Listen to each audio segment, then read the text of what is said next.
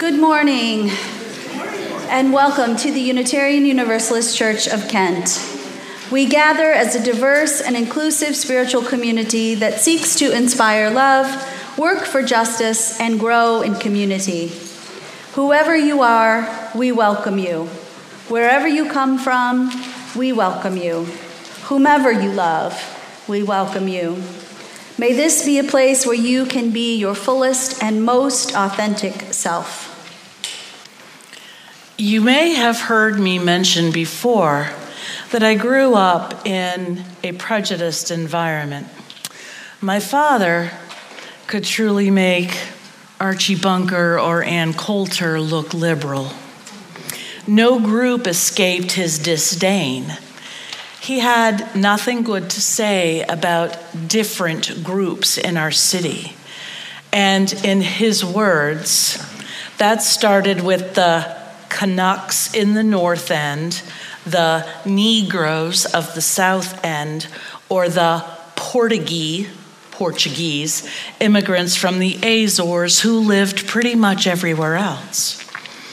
He also very specifically singled out the quote-unquote rich Jews who lived near our city's hospital.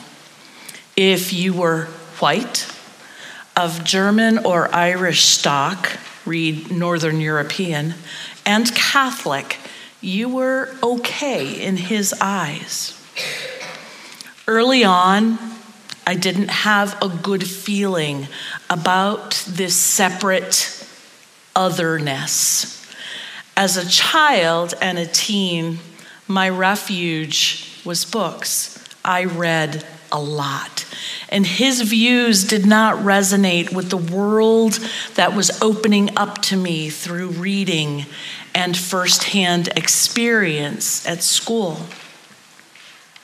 One of the things that really bothered me were comments about Jews, money, their professional status, and their religion.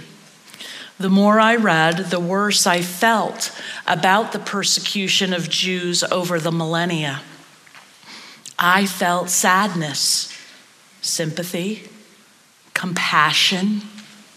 I still do. There is a calling, a tugging at my heart for a better understanding of my feelings. We say ours is a faith rooted in the Judeo-Christian tradition. What does that really mean? And what is it that we as Unitarian Universalists know about Judaism? How does it intersect with our faith? I hope to discover some answers to these questions as I've enrolled in an Introduction to Judaism class at Temple Israel, a Reform congregation in Akron. I have already been asked if I plan to convert, and I have no idea. One Sunday every month from September through April, I'll be at the synagogue exploring all these questions that are roaming my mind and my heart.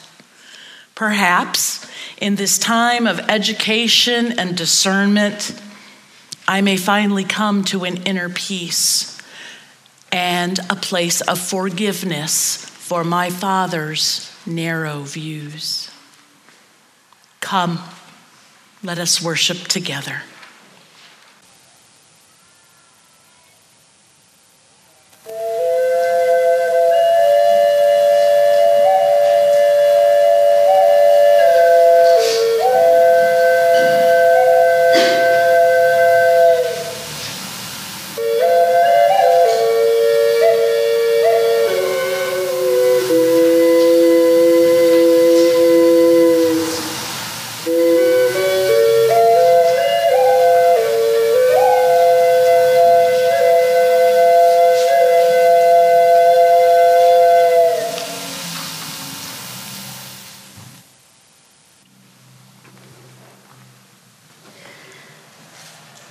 Each Sunday during our service, we set aside time to widen the caring ministry of this congregation, to honor those who have died, to celebrate with those who are joyous, and to call into this community of care those who need our love and support. Let us hold in our hearts this week all Jewish people across the globe who will be entering the most solemn days of their religious year. And I invite you now to speak aloud the names of your beloved who need the love and support of this church.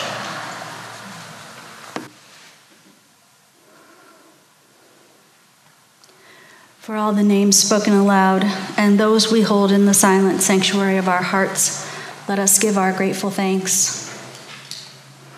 Will you please join me now in the spirit of prayer or meditation, as is your practice? We pray that we might know before whom we stand, the power whose gift is life, who quickens those who have forgotten how to live. We pray for the winds to disperse the choking air of sadness, for cleansing rains to make parched hopes flower, and to give all of us the strength to rise up toward the sun. We pray for love to encompass us, for no other reason save that we are human. For love through which we may also all blossom into persons who have gained power over their own lives. We pray to stand upright, we fallen, to be healed, we sufferers. We pray to break the bonds that keep us from the world of beauty. We pray for opened eyes, we who are blind to our own authentic selves. We pray that we might walk in the garden of a purposeful life, our own powers in touch with the power of the world. Praised be the God whose gift is life, whose cleansing rains let parched men and women and humans flower toward the sun. May it be so, and amen.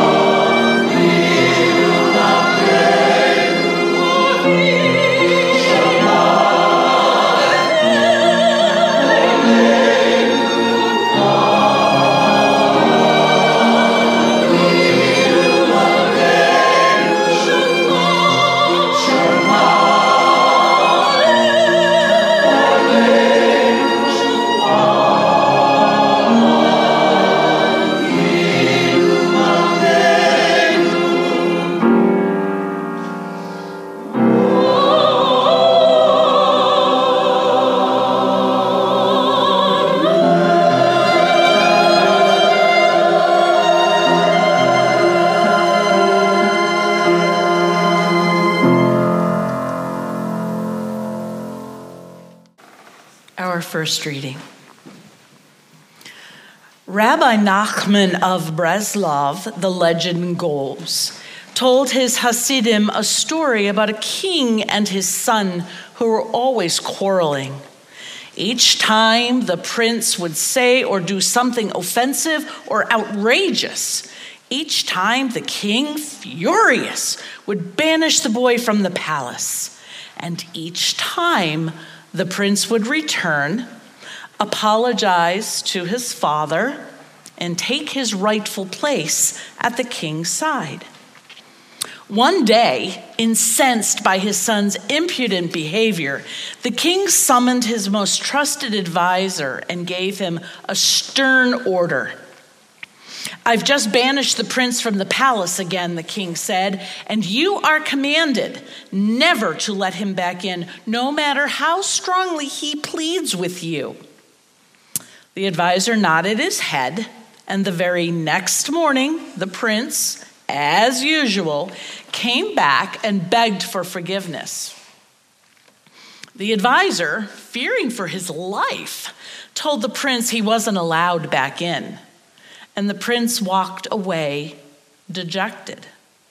He returned the next day, again begging to see his father, and again the advisor had no choice but to turn him away. With each new day, the advisor's heart grew heavy. He knew that disobeying the king may have grave consequences, but he could not stand to be the one standing in the way between a father and his son. Finally, unable to take it any longer, he went to see the king, and kneeling before the throne and trembling, begged the monarch to forgive the prince. Seeing the force of the advisor's emotion, the king immediately consented and never quarreled with his son again. "We are all," Rabbi Nachman added, "like that advisor. We all stand between the King of Kings, God Almighty, and the world. And we must all, against all odds, do whatever we can to bring the two together in peace."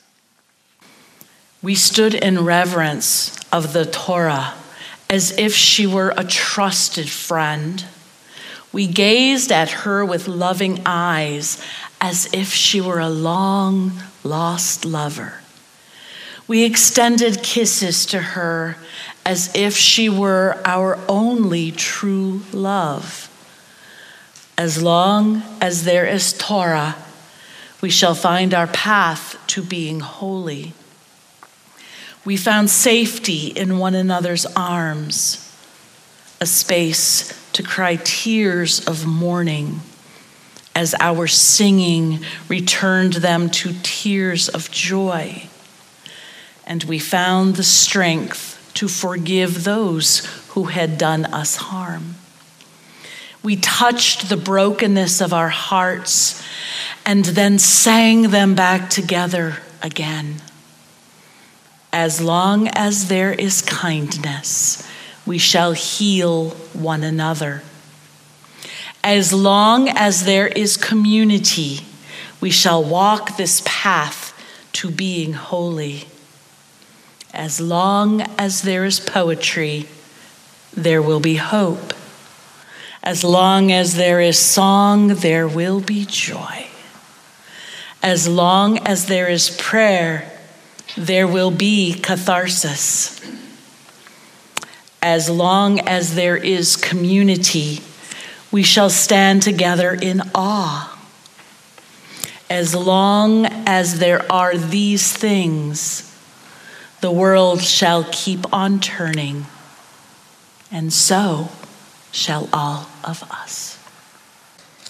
Yom Kippur, which begins at sundown this coming Tuesday, is the most important of the high holy days on the Jewish calendar. The 10 days, starting with Rosh Hashanah and ending with Yom Kippur, are commonly known as the days of awe or the days of repentance. This is a time for serious introspection, a time to consider the sins of the previous year and repent before Yom Kippur.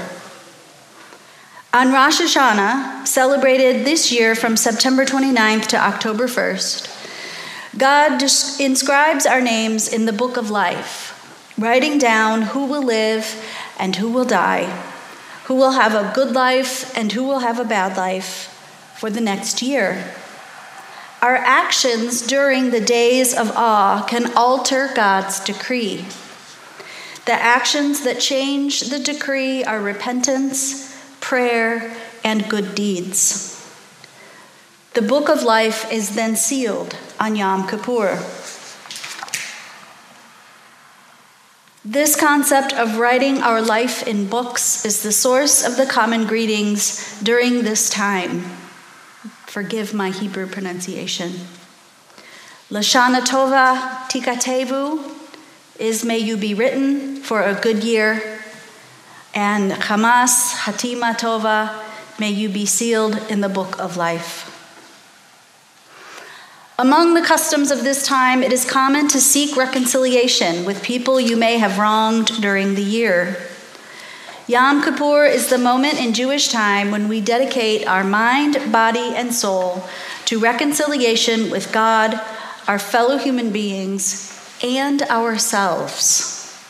We are commanded to turn to those whom we have wronged first, acknowledging our sins and the pain we might have caused.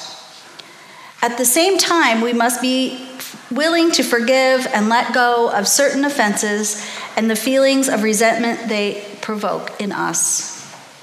On this journey, we are both seekers and givers of pardon. Only then can we turn to God and ask for forgiveness with the common refrain, "And for all these, God of forgiveness, forgive us, pardon us, and grant us atonement." I came to Unitarian Universalism as one of the many religiously wounded who seek a different kind of faith community.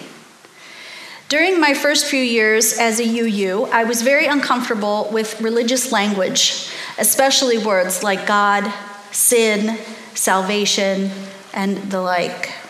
I could never wrap my mind around the concept of sin, even as a small child, or maybe especially as a small child. When I was preparing to make my first communion at St. Patrick's Catholic Church here in Kent, we had to learn how to go to confession. Just the thought of going into that dark, spooky box terrified me, let alone confessing my sins to the priest on the other side. Even then, I couldn't imagine what sin an 8-year-old could possibly have committed that God would even notice.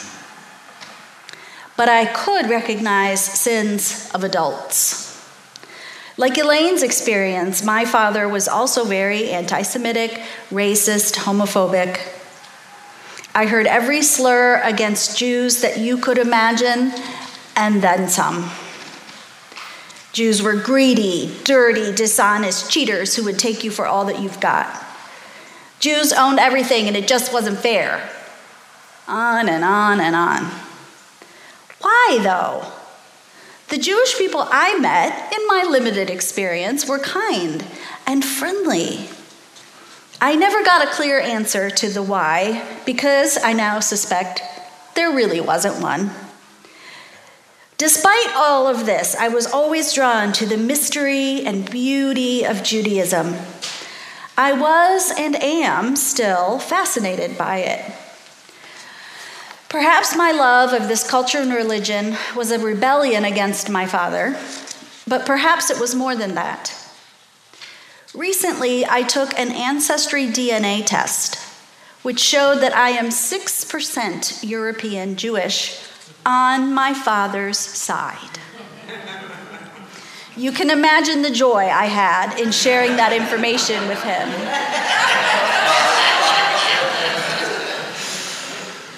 As an adult who has gone through many years of therapy, I now realize that his sins are not my sins, and he will have to live with them.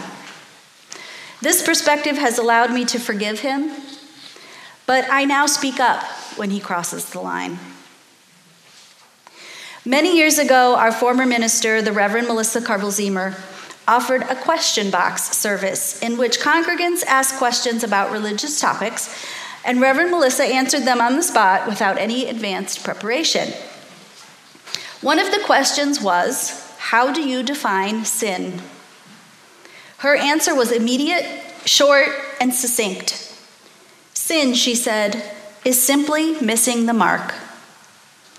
With 6 simple words, Reverend Melissa completely redefined a concept I had struggled with my entire life.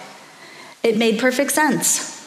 Sin did not have to be this huge, terrifying concept for which I needed a priest's mediation or even God's forgiveness. It only meant that I had missed the mark, that I didn't do my best, that I had amends to make or obligations to fulfill. This was the definition of sin that I could live with. Not surprisingly, another religious concept I had trouble with was repentance and atonement. I greatly dislike the word repentance even now. Atonement is less harsh, but still carries with it the sting of punishment from an angry God. Many Jewish scholars agree. There are many passages in the Old Testament that speak of a vengeful, violent, punishing God who forces humanity to atone for their sins by raining death and destruction down on those who disobey him.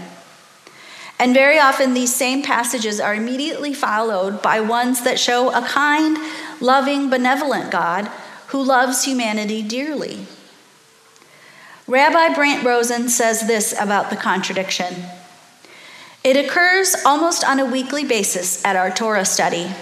Out of nowhere, God will act like an abusive parent or a jealous crusher of other gods or as angrily punishing authority figure.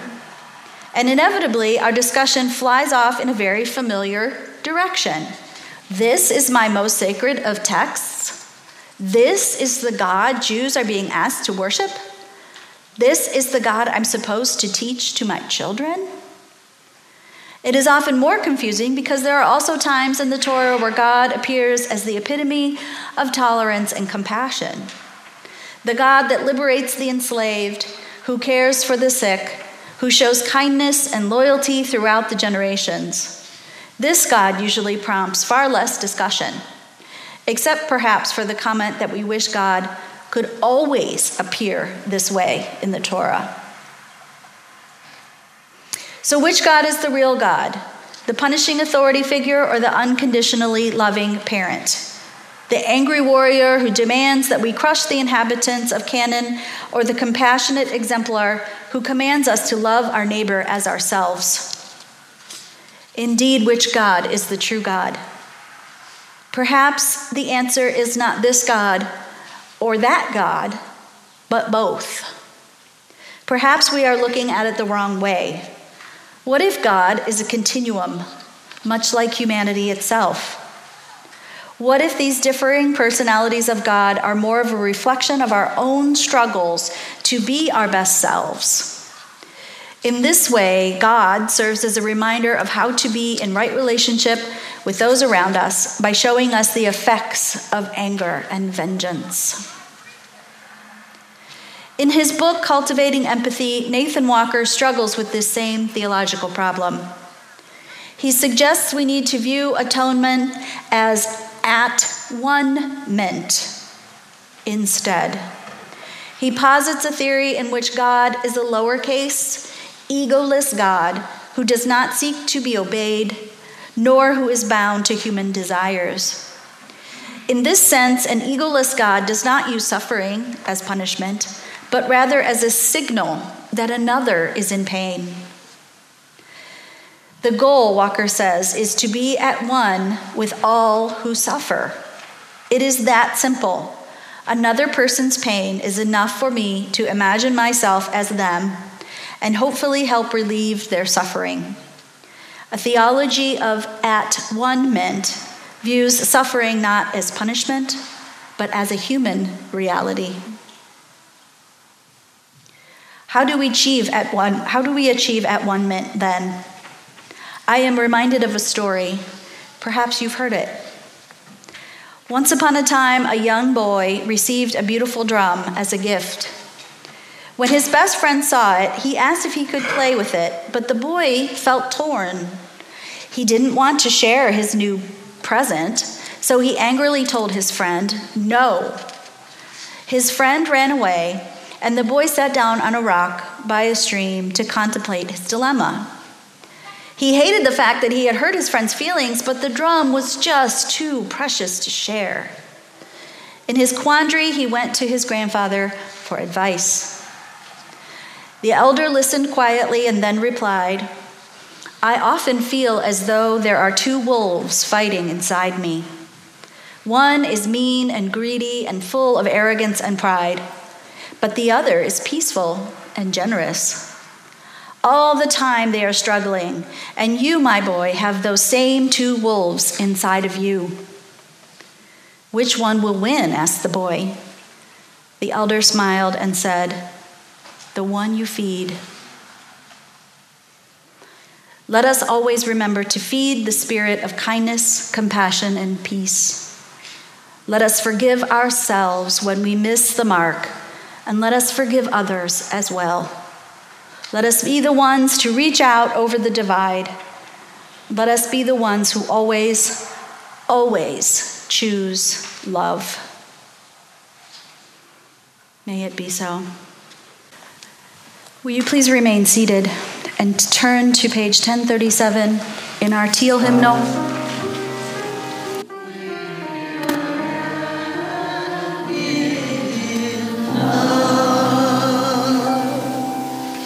For remaining silent when a single voice would have made a difference. We forgive ourselves and each other.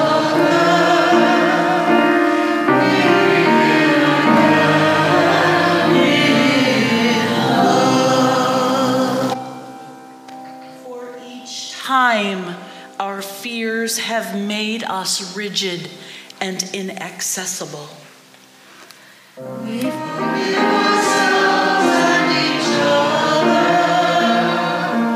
We begin again in love. For each time we have struck out in anger without just cause.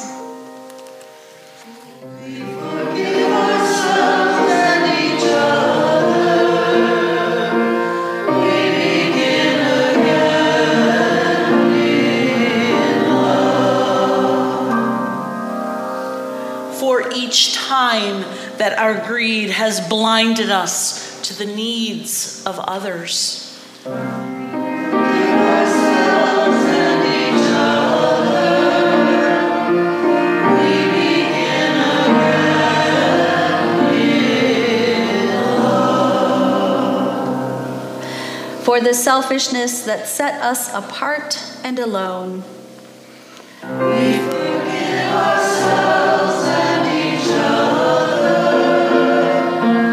We begin again in love. For falling short of the admonitions of the Spirit. We forgive ourselves and each other. We begin again in love. For losing sight of our unity. We forgive ourselves and each other. We begin again in love. For those and for so many acts, both evident and subtle, which have fueled the illusion of separateness. We forgive ourselves and each other. We begin again in love. For our ritual this morning, I invite you to come forward and take a stone out of the basket for things you need to be forgiven for or things you need to forgive others for. Put it in the bowl and leave it there. If you're not ready, take it with you. and release it into the world when you are. With this sacred water, let us wash away the pain and sadness and accept joy and hope once again. Our words and our deeds have great impact. We are all together here in a place of love to share that love with the world. As the ushers come forward to collect the offering, please be sure that you take the love in this place and the forgiveness you have found out into a hurting world that desperately needs it. The offering will now be received. Oriavo shalom aleinu, Oriavo shalom aleinu, ve'al kulam. Oriavo shalom aleinu, Oriavo shalom aleinu, Oriavo shalom aleinu, ve'al kulam. Salam.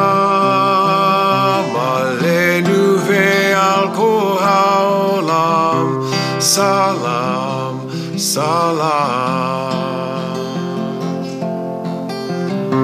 salam aleinu ve'al kol ha'olam, salam, salam.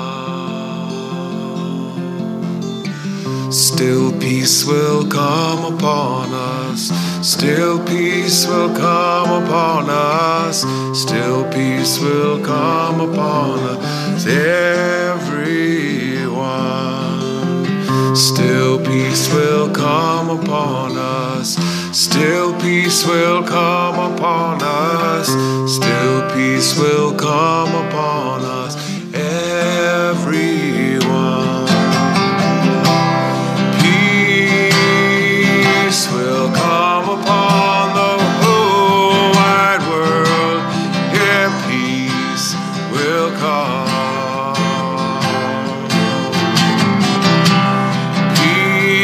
Peace will come upon the whole wide world. Yeah, peace will come.